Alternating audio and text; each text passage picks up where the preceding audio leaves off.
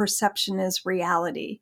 And what I mean by that is it's irrelevant how good of a listener they think they are, but we have to look at their direct reports and their colleagues and how the leader is perceived by them, because that's how they're showing up as a listener.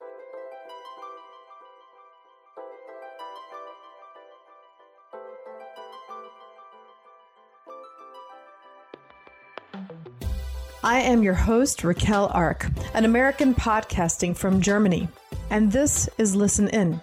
Join this series of conversations with inspiring scientists, leaders, and authors about listening as a surprising superpower that is not always as easy as it seems.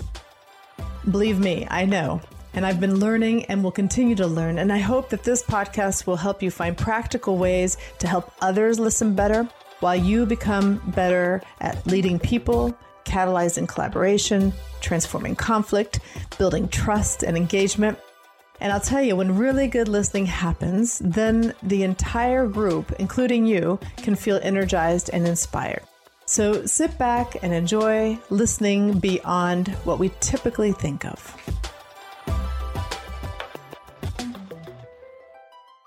What if listening training would make the difference in growing a listening culture in organizations? And what if we could connect this to the bottom line? In this episode, Laura Janusik shares her experience helping individuals and teams better align their communication through the power of listening. She is considered a worldwide expert in teaching and training listening based on over 20 years of being a scholar, researcher, teacher, and a trainer. She is currently spending her time helping leaders in private industry as well as training ICF certified coaches to be better listeners. We talk about a lot of different things in this episode, and one of the areas is the research that she is doing on metacognitive strategies, which is learning how to listen to our behaviors while we are listening. So enjoy this. And this episode is a little bit different because as we started recording, she jumped in and started asking me questions. So you'll notice this at the beginning of the episode, and I really appreciated Laura listening to me. Enjoy this episode of Listen In. How did I get into this listening gig? Mm-hmm. I actually studied communication, interpersonal and organizational communication at Ohio University. And so I actually had a listening class, but it was just listening to recordings and then seeing what we recalled back, answering questions. And we did have active listening in the training and development program, if I remember correctly, and the interpersonal communication class. We had some stuff on attending and active listening and whatnot. So it was a part of the program I studied, but I don't think I really realized the power of it until later. And where I dove probably deeper, I did my coaching, my professional coaching degree. And I think that gave me another understanding of listening, where listening can help others. I hadn't thought of it from that perspective. And then once I left corporate world and I was doing a lot more training and facilitating, I used to, do my training and development where you get people to listen to each other. Mm-hmm. And I always saw the impact in groups or in one-on-ones, but I never talked about it. I just used it. And then when Trump was elected, and he was elected back in 2016 because of people not feeling heard, that's when I thought, I need to start talking about this and shining the light on it so that when the magic happens, let them know that it was listening that allowed that to happen. And that's probably what got me started in terms of really putting more focus on the listening piece. And through that process is where I met a lot of people. Yeah, that is absolutely fascinating. Are you ICF certified?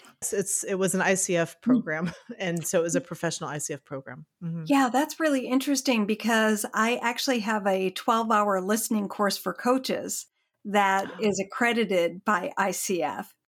Cool. And I've been speaking this last year to a lot of ICF chapter groups and introducing a different way to look at listening, because I know that it is very different than the training that one gets in certification. The coaches who I've worked with on listening after, on Mhm. training. They've come to my training programs. They're always like, I wish more coaches listened. And Well, I always laughed at that because I always saw coaching as a listening profession. I still do. But I was mhm. wondering, what do you do for the program?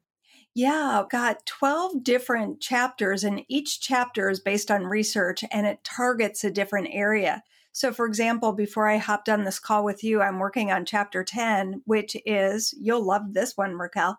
It's listening to clients from different cultures and looking at the research of turn taking behaviors and silence and what Ooh. silence means in different cultures, because that is so important to know and to understand as a coach. Also, I have a chapter on nonverbal behaviors and the fact that there is absolutely no research around the world that correlates any what we call listening nonverbal behavior with listening cognition. And listening cognition is where we make meaning. That's in our brain. Listening is primarily a brain based activity, but it's perceived behaviorally. And so a lot of people think they know if someone is listening to them by looking at them.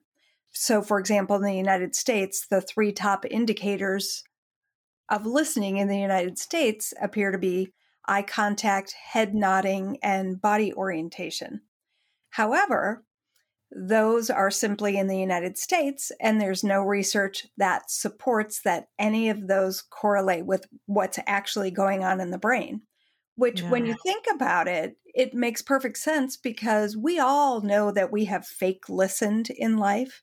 Usually Mhm. it was in a high school or a college course where we sat in the front row and we established eye contact with the professor or teacher and we took copious notes, but we were really writing letters to friends. So we knew how to fake listen at a young age. So if we've fake listened, that means that other people could be fake listening to us. And so for coaches, it's really important to not rely on this internal thought that I can tell if my client is listening to me or not by their nonverbals. We really have to look at how a client responds. And this is actually across the board. It's not just in coaching. It's just really across the board. Do you know of research in other cultures and how that's perceived? Yes. So, for example, in Asian cultures, extended silence could mean disagreement, and they're not saying anything to save face. Can't remember if it's China or Japan. I think it's China, though. Extended silence for females is an expression of femininity, Hmm. which I thought was very, very interesting. In Scandinavian cultures, there definitely is extended silence. And if a face gaze is accompanied with a silence, then oftentimes, not only in the Scandinavian cultures, but mostly all cultures, it feels like it's your turn to speak. So people take it as, okay, I have to say something here now. And so, yeah. Yeah. When you said that, that reminded me, I read somewhere in one of my intercultural books where, but I really never have taken the time to notice with my friends. I'll have to check it out. But in England, when they're finished speaking, they look away. They either look away or look towards. I'm trying to think how that is when they're done. Mhm. I think they look away so that it's like your turn to speak then. It's like almost the opposite of what you think. I'll have to look and see what that is. Yeah, that is really fascinating. And the other thing that I find just remarkable are turn taking behaviors in different cultures with the amount of silence in between turns of the speakers.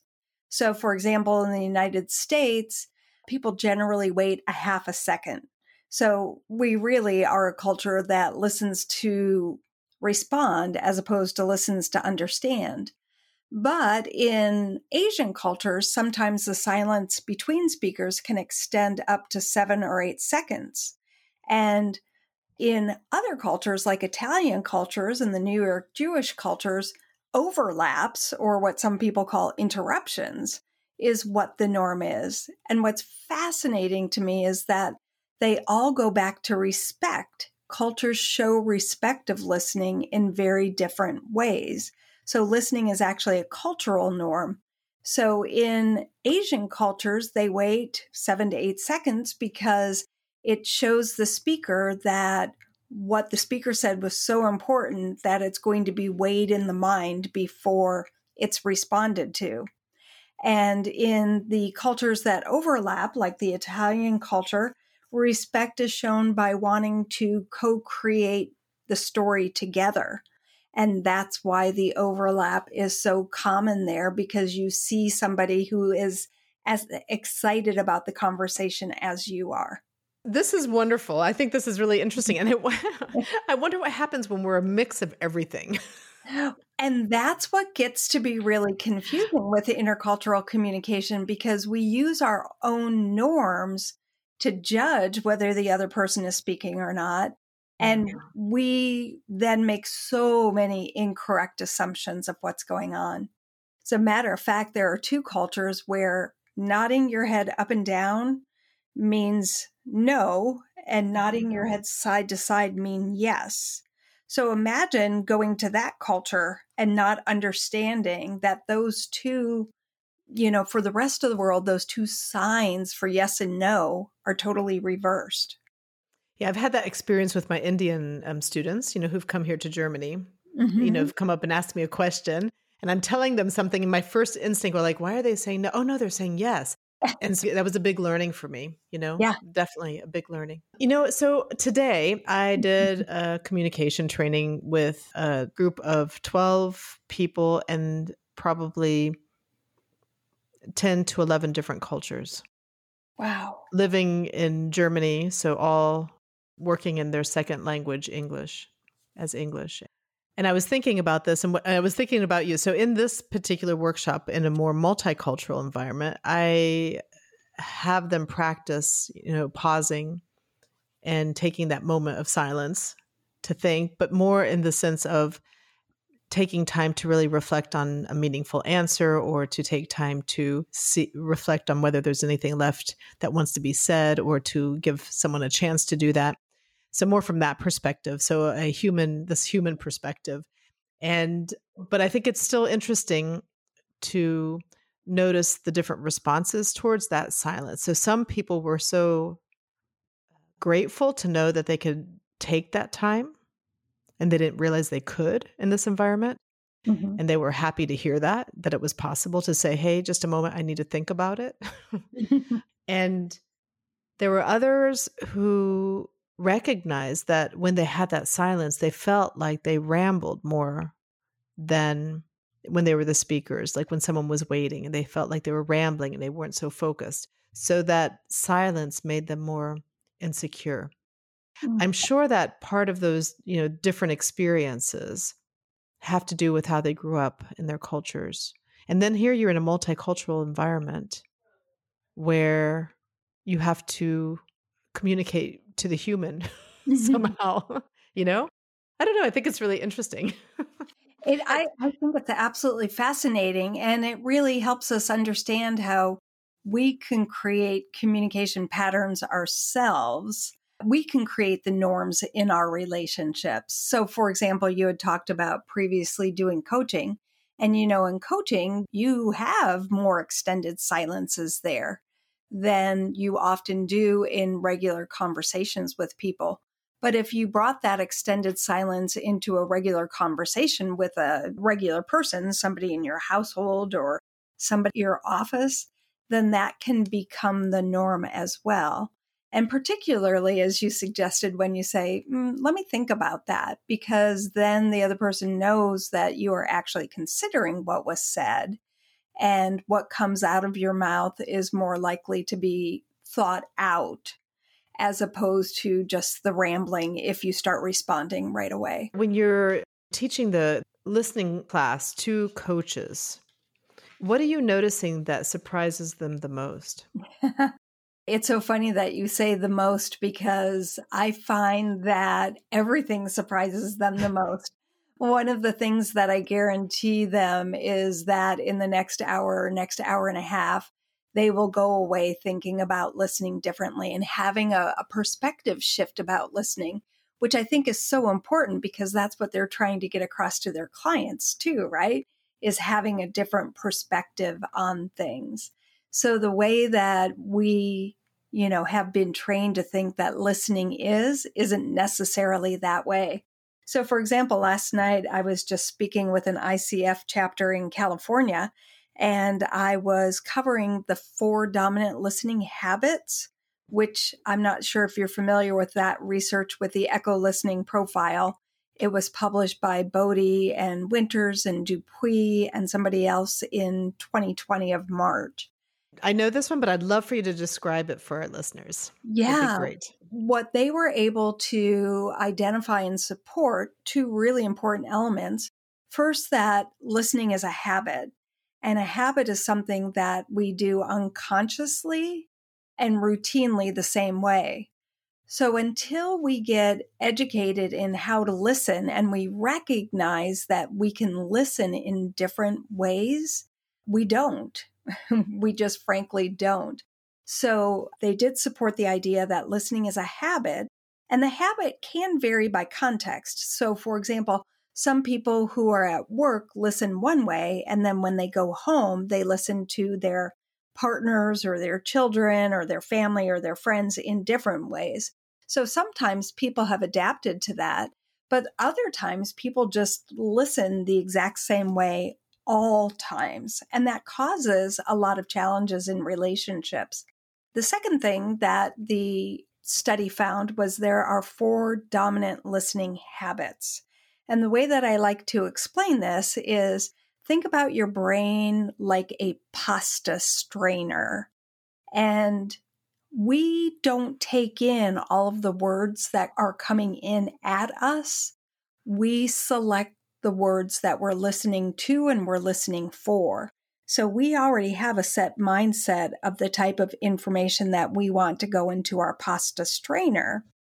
And the other stuff that we have deemed as not as important, it goes through the strainer. So we don't have it to make meaning with. So the 4 dominant listening habits are connective. Those are individuals who listen primarily for the people and the emotions of a situation. And even in the absence of the message having people in it, they will conjure up the stakeholders of that information and identify how a stakeholder might feel about the information. And then the second is the reflective habit. And in the reflective habit, the person is kind of like a mini computer processor, and they're taking the incoming information and trying to match it to their past experiences. So they're not doing this in a selfish way, but it's in a way to add value by being able to say, we've tried this before and this part didn't work, or we've always done it this way and it's always worked that way. And then the third type is the analytical listener. And the analytical listener, I always smile when I talk about because I'm highly an analytical listener. And I'm like a dog with a bone sometimes because I'm listening for the specific details, particularly if they include numbers. So looking for things like statistics and facts and information and the credibility that supports all of that. And if I don't get something nailed down, it's like a 50 puzzle piece puzzle. If I don't get something nailed down right away, then it's difficult to listen more without thinking about it because I don't feel like we can go on because I don't have the facts in front of me. So analytical listeners listen for the facts and the information and the credibility that supports them. And then finally, the conceptual listener listens primarily for the big idea or the big picture, very different from the analytical who wants the facts. Conceptuals want the big picture, and then they are off and applying it to the future. So they're the brainstormers who are saying things like, who could we partner with on this? How about if we took out this part of it and we just did that part? Who could we leverage? How can we leverage this? So they are thinking of the possibilities of the future. And what I find so remarkable about this whole model in the echo listening profile is the fact that it can measure the way that one listens typically in a context. So it was made for the business context. So when you're in business, how are you listening? And what is wonderful about it is that when you see how you're listening, you recognize what your blind spots are, and you recognize what you haven't been listening for and what you've been allowing to just strain through your strainer. And you begin to understand why other people on your team have very different interpretations than you do because they are preferencing a different listening habit. So when you took the survey for yourself and Mhm. you discovered that you do more analytical type of listening, what blind spot was opened up for you to be aware of? Connective, believe it or not, connective. Okay. Yeah, I am just one of those people who wants to get to the facts, right? Just get to the Mhm. facts, and I'm on a time limit, so let's just get this puppy done. But Mhm. I have recognized that I have to think a lot more about the people and the emotions of things. Yeah, nice. I know a lot of people are in the listening world, but I don't know if I know that many people who know so much like like you do. And I would imagine, I'm curious what we learned today on the podcast, and I would imagine that you could probably do a few more sessions after today. But I would love to go back to even before you start teaching listening to coaches at the ICF and Mhm. before you discovered the echo. And I'd like to hear about when you first became aware of the power of listening, whether it worked or it didn't. Yeah, I have, I think, nailed the point when I figured out listening was important and my first aha with it. I like to say I was a millennial before millennials were born, which just means that I've had multiple careers in my life.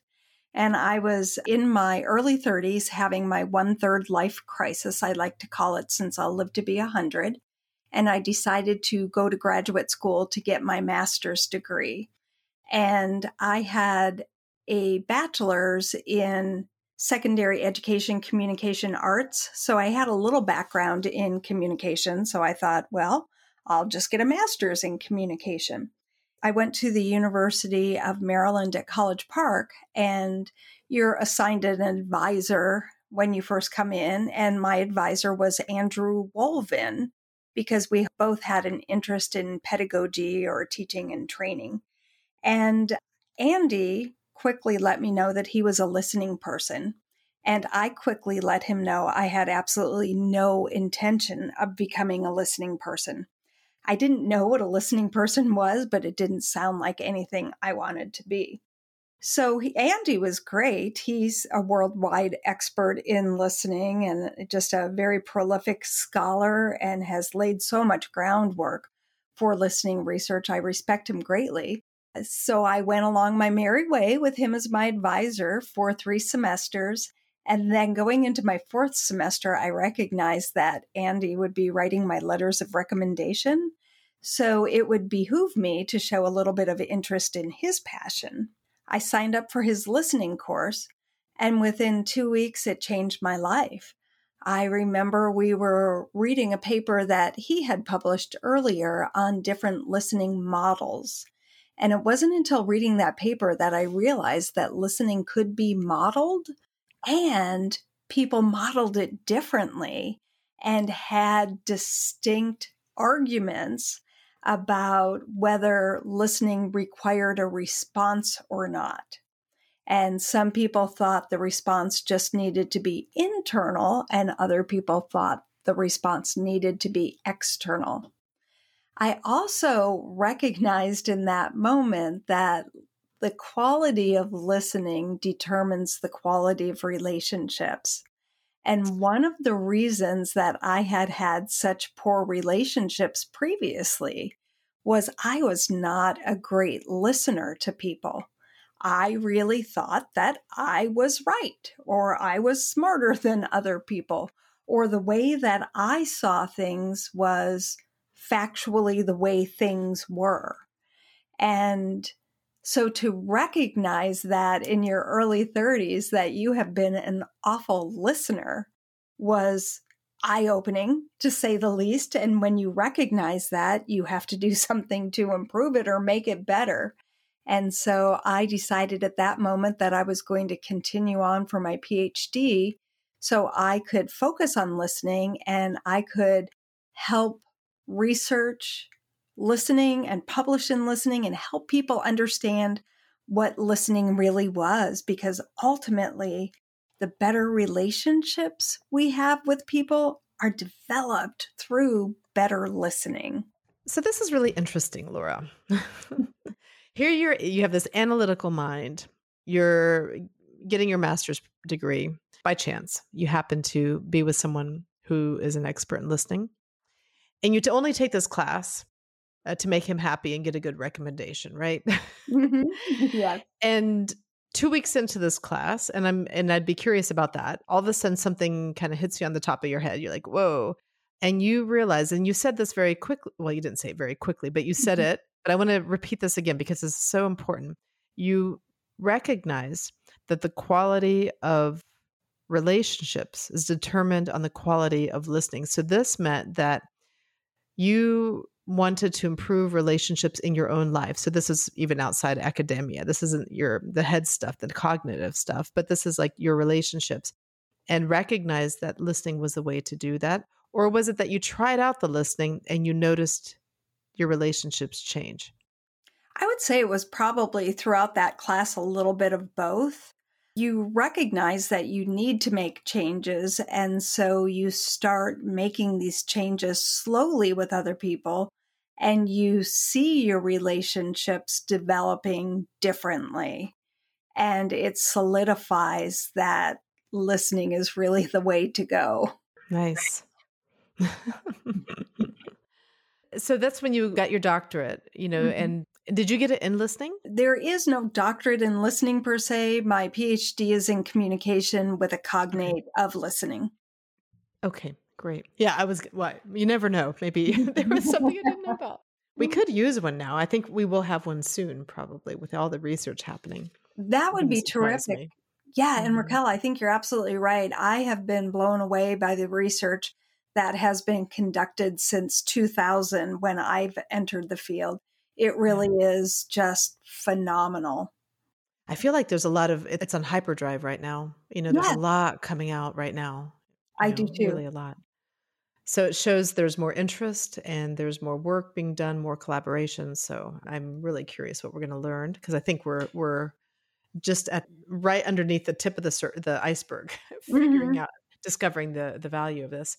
So so just tell me. So right now tell me about what you do around listening because I know you do a lot. Just tell me how you put this into practicing your day-to-day work. Yeah. I actually retired from academia 2 years ago. I was a professor at Rockhurst University. I'm still a professor emeritus there, and I do teach some listening courses for Rockhurst and elsewhere. But I decided that it was really important for me to take this message of listening out to the other world beyond academia. So the two primary areas that I work in are leadership development, because I can work both individually with leaders or I love working with leadership teams to Mhm. develop listening cultures. And of course, as you know, Raquel, whenever you're going to change a culture, you have to start at the top. So Yeah. you have to get the buy in of the people who are at the top. And it's not only the buy in that they think listening is important, but they actually then have to practice it on a regular basis. And so that's always amazing to watch a culture shift when the leaders in that culture start to listen. So I love working with leadership teams and leadership groups. And then I also have been working with hundreds of coaches over the last couple of years as well. And one of the reasons that I got into working with coaches is because I didn't have to convince them that listening was important.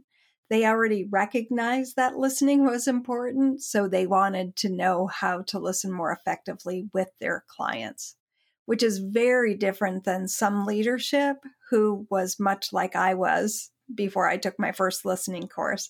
I know everything there is about listening because I was born with the ability to do it, just like breathing.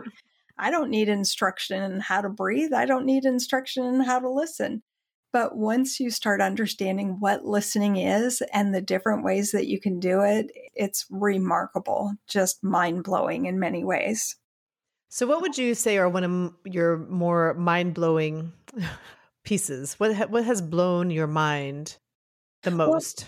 yeah, for me personally, and then also I see this a lot in clients and others, I was not raised with a household that listened or a household that taught me that other perspectives could be as true as my perspective. Thus, I really did think that there was one way to view things and it was my way to view things. And so it was mind blowing for me to see that other people could see different things and feel different things and understand different things while we were all looking and experiencing something together. And I see that a lot in my clients too, particularly people who are highly analytical. For example, engineers. I remember just one engineering group where they just looked at me and they said, Laura, people can't listen differently. We all listen the same way. And there were some support people in that room. And, they were like, no, I do listen differently than you do. And it was just really amazing for them to even perceive that something that they felt so strongly about and had been doing so well, they thought for years and years, could be done differently. Hmm. Nice. I love those aha moments that open up the perspective on listening, because often I think when we think of it, automatically it's very small, just Mhm. this one way. But once you start talking to people, how their understanding is or what their experiences are, you look at the research, all of a sudden it gets so big. It's Yeah. so big. It is. It is. And I would love to say that even though I've been researching listening for over 20 years, that I know everything there is to know about listening. There's no way. Talk about the tip of the iceberg, as you said. Daily I'm reading things and I'm like, oh, I Oh never my thought of gosh. that. Yeah. So, for example, have you read Tamsin Hartley's The Listening Space? Yeah. Yeah. It's so nice. Yeah. Yeah, I was just So reading nice. that and just totally blown away by this Yeah. thought that you can simply sit there and listen to someone else. Yeah, Yes. and that could be a job. And How that could be a wonderful. job. Yeah. There's a lot of magic actually in that space. So it's really Mhm. cool. What questions are you asking in your research? I am still researching, even though I've been retired from academia for 2 years, because one of my passion projects is actually metacognitive listening strategies, which I know is a mouthful. But basically, what that means is how do we think about listening so we can listen more effectively in the moment? I really want to help students understand that so they can listen better, not only in classes, but outside of classes as well. So, what are the different strategies that we can use to make meaning?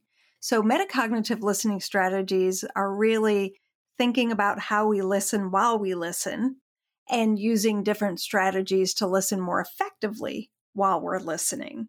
So Hmm. we're thinking about doing it as we're doing it. And the most recent research that I have been working on is a qualitative piece. Terry Varner and I collected data from both her students in Texas and my students in Missouri. And actually, we looked at a number of other cultures as well, because we were interested in what strategies students said they used in the classroom. And what was fascinating is that it's slightly different than the literature suggests. So, definitely there are metacognitive listening strategies, but there are additional strategies that students use to actually learn information. So, we've already had one article published to see how listening in a second language may differ from listening in a first language. And now we're going back to the drawing board in terms of how people make meaning in their first language. Just so you know, I am starting a first listening class at the university where I teach, and it's the first time we're teaching. It's a listening class in the business school, and it will be probably students in their second language in English, Mm-hmm. and we will be doing metacognitive listening strategies. So we're going to be practicing listening and reflecting on them. That's what you're discovering, what you guys are discovering there can be really helpful because we don't have many listening classes and I get the question often from people about listening. How do you teach listening or in schools, whether it's college, whether it's high school, whether it's for younger kids. And so I would imagine this will really help. Yeah, and I have to say that I totally agree with you. It's interesting to see when people do teach listening because everybody currently comes from their own perspective of what listening is. And, as we've discussed, there are so many different perspectives of listening, and none is right and none is wrong. But in terms of the cognitions and the metacognitions, the models that we're going to be showing in this second paper that we're working on, I think is really going to lay a great framework and foundation for people to teach listening from. So they'll have a model to use to teach listening from to help people understand how to listen better. Oh, awesome. Great. With all this experience that you have, also working with leaders, what do you think is really important for leaders or individuals in organizations to know about listening, about, what you're discovering in your work?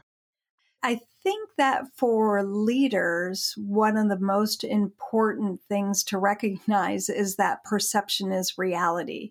And what I mean by that is it's irrelevant how good of a listener they think they are, but we have to look at their direct reports and their colleagues and how the leader is perceived by them, because that's how they're showing up as a listener.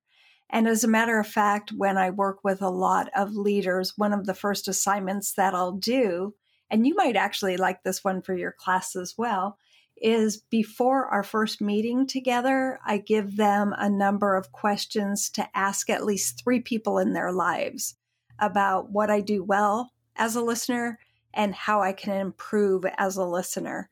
And it's always amazing when they show up on the first day because they now have some concrete evidence of how others are viewing them as a listener. And some of it is extremely surprising to them. For example, I had somebody say, I never recognized how much I am on my phone when I'm listening to other people. And every single person I asked mentioned that I could put down my phone. So that's something that I probably need to do in the future. So it's just those eye-opening experiences about how others perceive you as a listener that's really critical.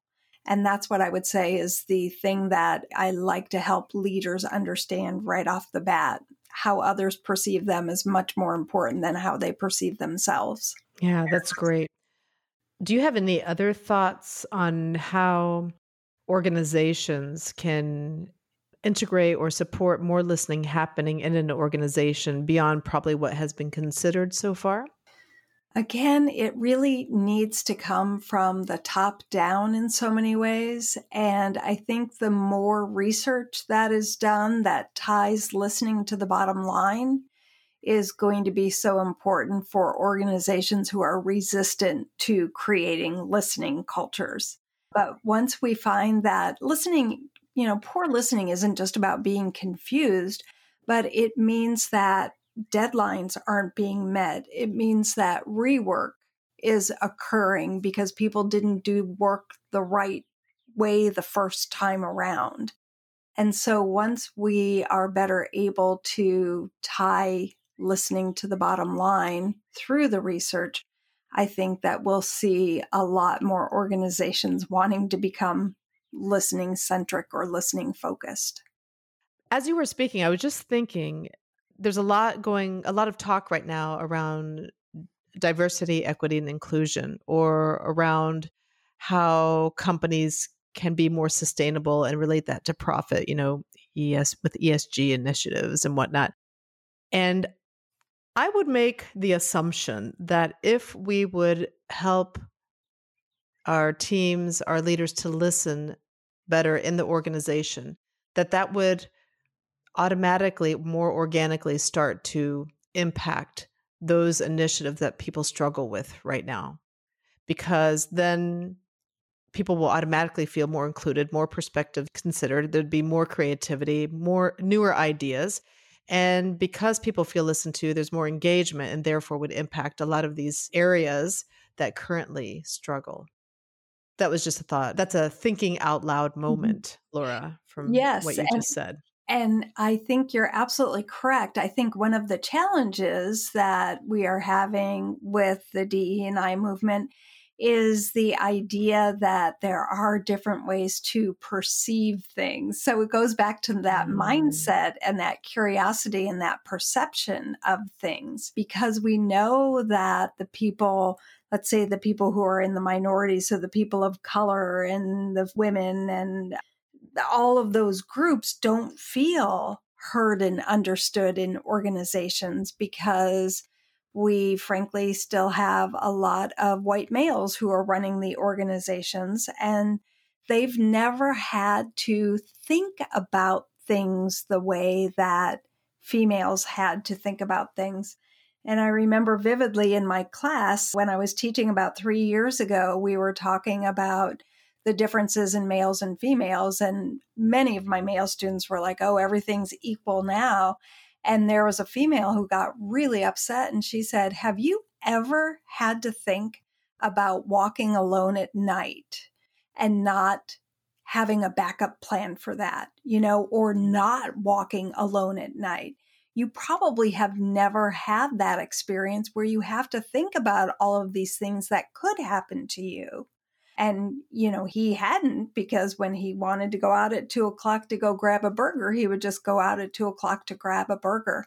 So Mm. I think really it's opening eyes for the people who historically have held the power to see that there are different ways to view things.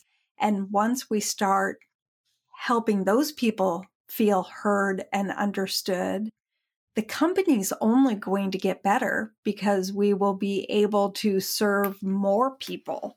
Yeah, definitely. So, well, let's see where this all goes. But it would be nice to know if doing more listening training would support these processes so that everyone's voice can be heard. And that there's even those who are in leadership positions now, a lot of the white guys, that they feel heard too in this process, that we can all kind of change together would be nice.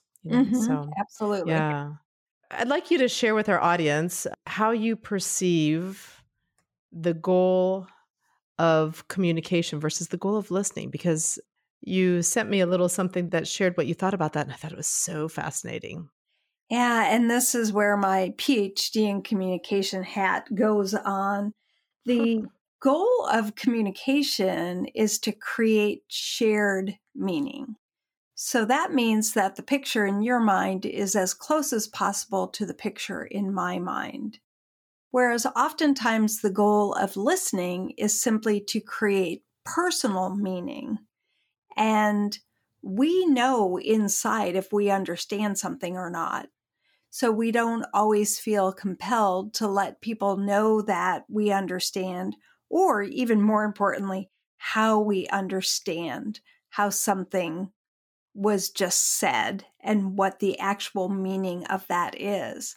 And that's why we've got so much miscommunication going on, not only in relationships, but in organizations as well, is we don't confirm what the meaning is before we leave that conversation. Hmm. I was going to say it's so simple. It's not simple, but the concept is simple. It just, Mhm. we to take time to do that is not that simple because it goes against our normal patterns. Yes, exactly. And that all goes back to mindset too, Raquel, because we're just assuming that other people are making meaning the same way we are. So Right. how could somebody else see it differently? Right. Are you trying to say that my teenage son and I don't make meaning the same way? I would definitely say that that is true. Oh, gosh. Well, Yeah. I think I have some work to do.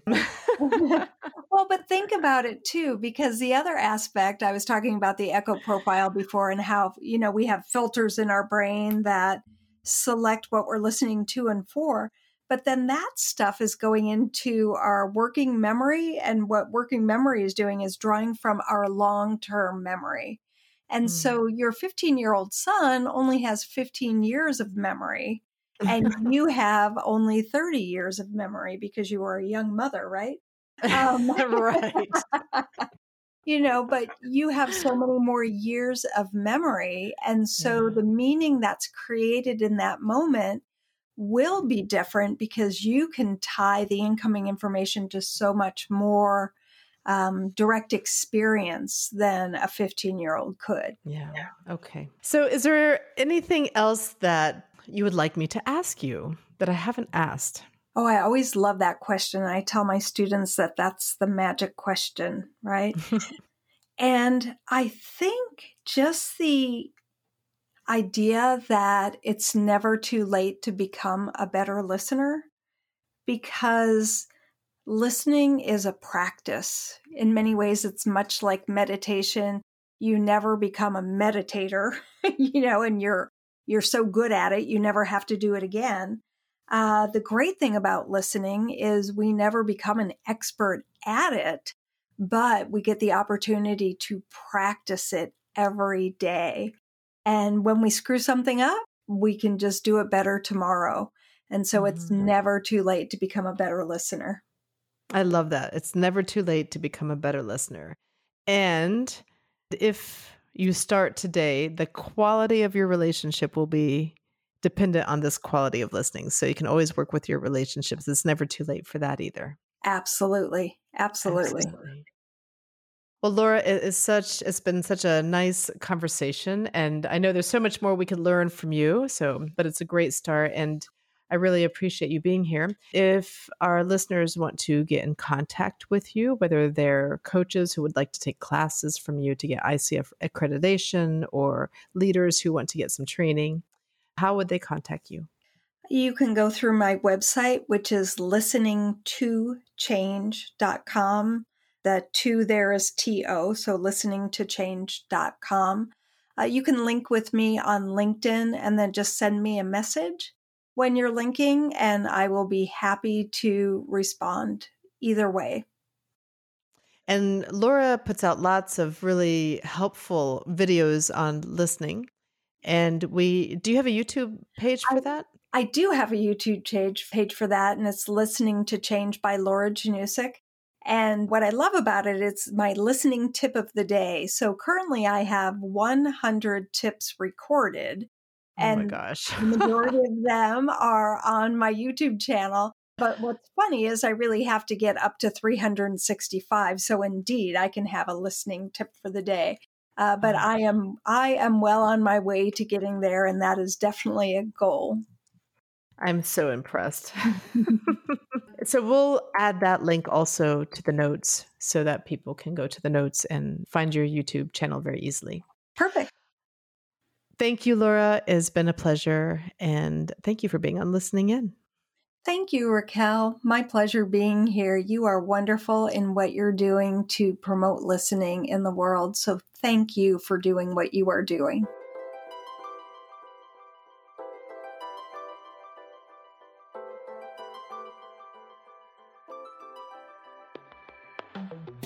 I am your host, Raquel Ark, an American podcasting from Germany, and this is Listen In. Join this series of conversations with inspiring scientists, leaders, and authors about listening as a surprising superpower that is not always as easy as it seems. Believe me, I know, and I've been learning and will continue to learn, and I hope that this podcast will help you find practical ways to help others listen better while you become better at leading people, catalyzing collaboration, transforming conflict, building trust and engagement. And I'll tell you, when really good listening happens, then the entire group, including you, can feel energized and inspired.